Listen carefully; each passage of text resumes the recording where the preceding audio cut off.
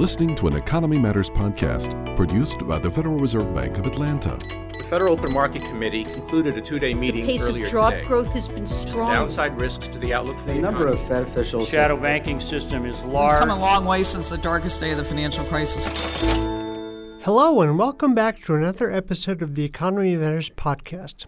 I'm Tom Heinches, managing editor of the Atlanta Fed's Economy Matters magazine. And today I'm sitting down once again with Julie Hotchkiss, a research economist and senior advisor in the Atlanta Fed's research department. Welcome back to the podcast, Julie. Well, I'm glad to be back, Tom. Thanks for inviting me. Julie recently published some new research that we're going to talk about today. Julie, your paper's title is Family Welfare and the Cost of Unemployment. And ever since you mentioned this research to me some time ago, I've been eager to get you into the studio to talk about it, so I'm delighted it's happening today. Oh, I also wanted to mention your co-authors on the paper, Robert Moore of Georgia State University and Fernando Rios Avila of Bard College.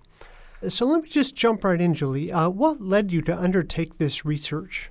Well, Tom, the Federal Reserve Act of 1913 was amended in the 1970s to explicitly provide for policy goals of the Federal Reserve System.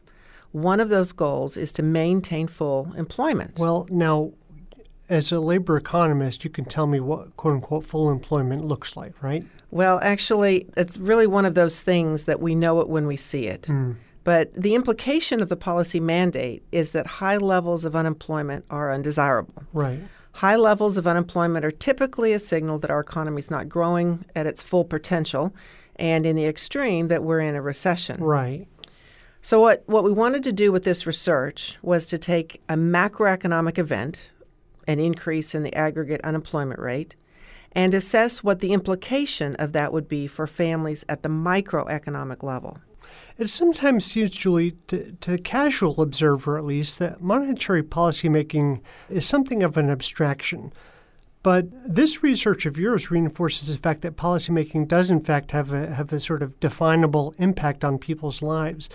Was that part of your intention behind your work in this case?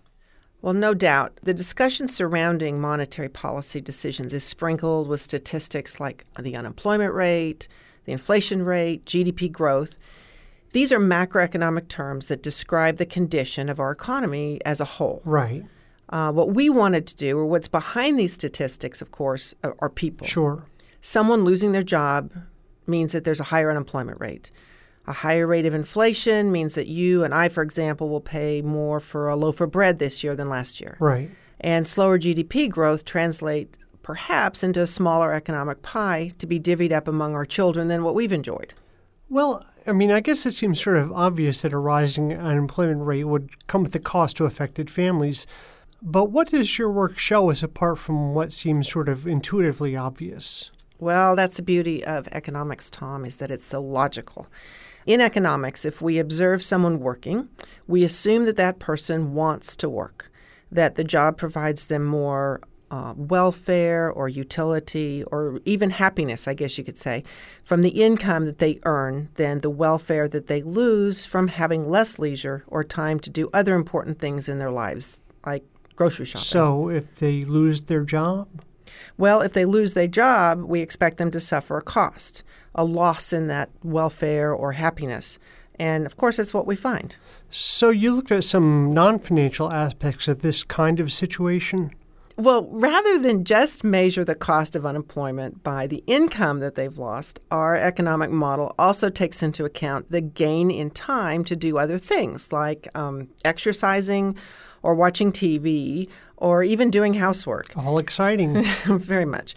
Obviously, the welfare gain from more time not working is less than the welfare lost from income, and that's why we estimate a cost to rising unemployment. Well, in this case, how did your methodology differ from other researchers' attempts to quantify the effects of the unemployment rate? Well, our approach to measuring the cost of unemployment differs from what others have done in two primary ways. First of all, as I just mentioned, we don't just take into account the income earned from having a job as increasing a family's welfare, but we also account for the value of time spent not working. So the income loss from losing a job is somewhat offset from a gain in time that can be spent doing other things. So that's one way. Well, the other way our methodology differs is that in calculating the cost to a person or to a family of the unemployment rate increasing, we don't just assume someone loses their job. We take into account the probability of the person losing their job. So what we end up with is the expected cost of the employment rate going up. Okay, you're going to have to help me a little with this angle.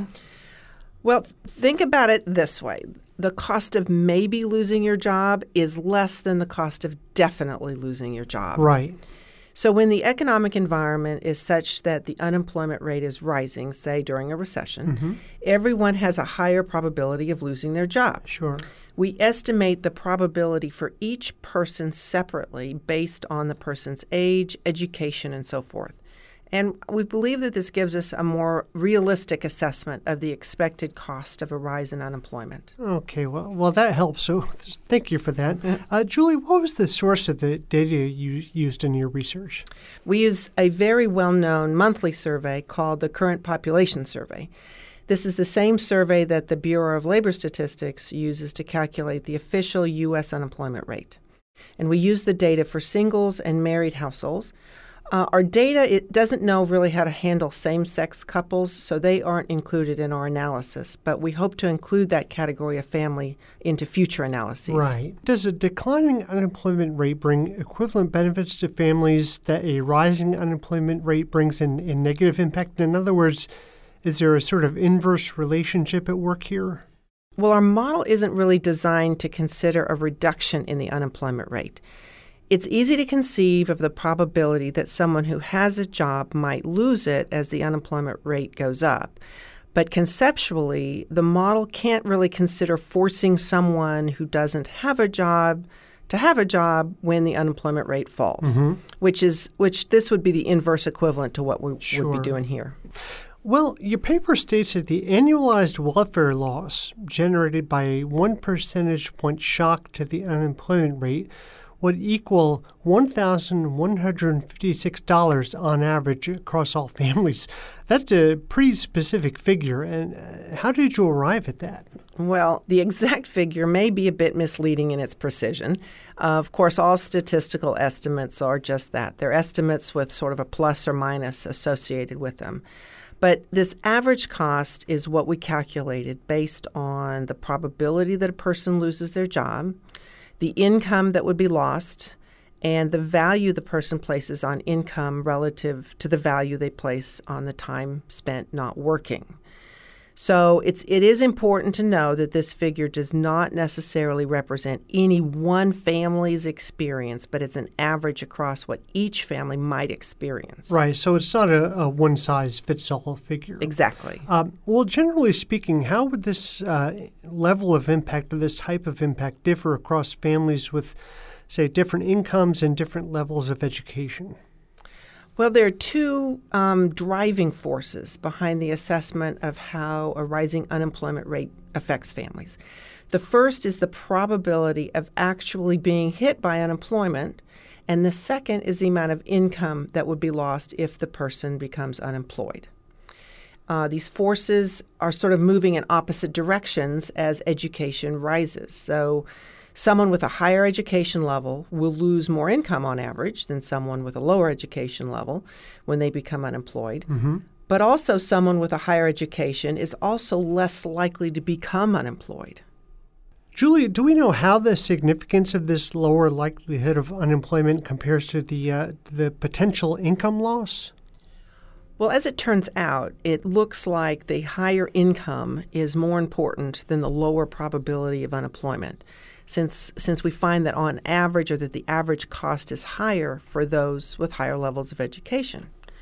So again, on average, I feel like I'm repeating myself on that point, but on average, across all families, those with a college degree face an annualized welfare loss that is like 2.5 times greater than those with just a high school degree. That's a great point, and one worth repeating. In your paper, you look at different types of families when you assess the impact of unemployment, married families and single people. What differences did you find in how they're affected by rising unemployment rates? Well, we estimate that married families experience significantly greater annualized loss in welfare than single families in the face of a percentage point rise in the unemployment rate. I guess I would have expected the opposite finding. If you're the sole breadwinner and become unemployed, the cost is enormous versus half of a couple losing a job. Am I misreading your findings here? It's always a possibility. No. I understand exactly what you're saying. And again, remember the two forces driving the welfare loss from the rise in an unemployment rate. There's that probability of being hit by non-employment, and then there's the income loss if you are hit. So the average probability of at least one person in the household being hit by non-employment increases more for a married family when the unemployment rate rises than it does for a single family. Right. So the probability increases by nearly a percentage point for single households and by just under 2 percentage points for a married family. You can kind of think of it roughly as a married household having twice the chance of being hit by non-employment. Gotcha. Also, on that same point, married individuals earn more income on average than single individuals. So with both a higher income potential loss and a higher increase in the probability of being hit by non-employment when the unemployment rate rises, it makes sense that we should expect or see a higher welfare cost for married families. Sure. Julia, I know that researchers go into their work, with an open mind regarding what the data will tell them, but even so, did any of your findings run counter to any of your own notions about the labor market, which you've studied for many years? I mean, you've spent your entire career examining the dynamics and the way the labor market works. Well, that's a great question, Tom. I mean, one of the things I really enjoyed about this project is that it's an area that I haven't really done much research in before. My co-authors and I have estimated similar models to address different questions, but this is the first time we've applied this model to address the question of the welfare cost of unemployment. So methodologically, there really weren't any surprises. But from a policy perspective, I learned a lot from this project, which is, I guess, is why I like what I do so much, because there's really no end to what I can learn. Right. So did any of your findings jump out to you as especially remarkable? One thing that first surprised me to see was the estimate of the average expected cost to rising unemployment of roughly $1,100. I guess to someone who's steadily employed, this may not seem like a very high cost. But just about the time that we were doing our estimations, there was a CBS Money Watch report, I think, that came out and said that 63% of Americans reported that they don't have enough savings to face an unexpected expense of like between $500 and $1,000. So it really put that into perspective for me, and a welfare equivalent of about $1,100 per year would actually be quite significant. Well, Julie, there's a longstanding understanding of the relationship between the inflation rate and the unemployment rate. That is, traditionally, the understanding was when unemployment is low, inflation will rise. Does your work have anything to say about this supposed relationship or its implications for family welfare? Well, I'm really glad you asked that, Tom. Even though we don't have inflation per se in our model, one of the coolest things about the model is that we can simulate multiple types of shocks to see how they compare from a family welfare perspective. Mm-hmm. So specifically related to this unemployment inflation welfare trade-off question, one of the things that we do is to ask what price level change would result in the same welfare loss to families that a 1 percentage point rise in the unemployment rate produces. So if we can assume that the people feel similarly about inflation, which is a long-term dynamic concept, right, as they do about a one-time unanticipated shock to prices, then we can get something kind of like an unemployment inflation trade-off estimate. Well, what did you find about this trade-off? Well, we find, again, on average, that families suffer the same welfare loss from a 1.8% increase in prices that they suffer from a 1 percentage point rise in the unemployment rate. Interesting.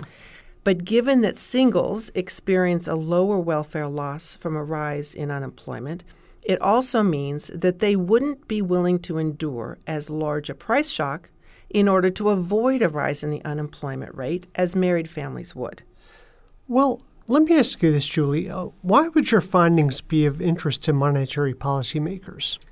even more important than the actual estimates of the dollar equivalent welfare losses, et cetera, or how much of a shock to prices families would be willing to endure to avoid an unemployment rate increase, is the finding that a rise in the unemployment rate imposes a differential cost on families depending on their demographics.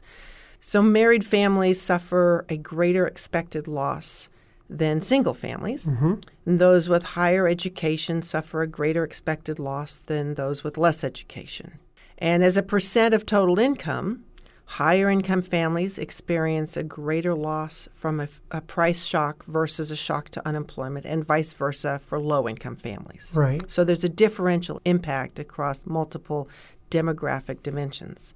So just being aware that monetary policy that can be expected to influence both inflation and unemployment affects families differently will hopefully make for better informed policy making, which is always a good thing. Indeed. Well, Julie, this has been a great conversation, and I really appreciate your spending some time with us today. Well, thank you, Tom. It's been a pleasure, and you don't have to ask twice to get me talking about my research, so anytime. You told me about some future work you have coming, so I know we'll have you back on for that. Good. Well, I'm looking forward to it. I also want to note that we have a link to Julie's paper on our website, frbatlanta.org, and I encourage you to check it out. It's a very interesting and unique look at the dynamics of the market. Well, we're at the end of another episode of the Economy Matters podcast. Please join us next month when we'll sit with Atlanta Fed economist Larry Wald to talk about the complex relationship between regulators and the agencies they regulate. I'm Tom Heinches, Managing Editor of Economy Matters, and thanks so much for spending some time with us today. This has been a production of the Federal Reserve Bank of Atlanta. For more podcasts on this topic and others, please visit the Atlanta Fed's website at frbatlanta.org.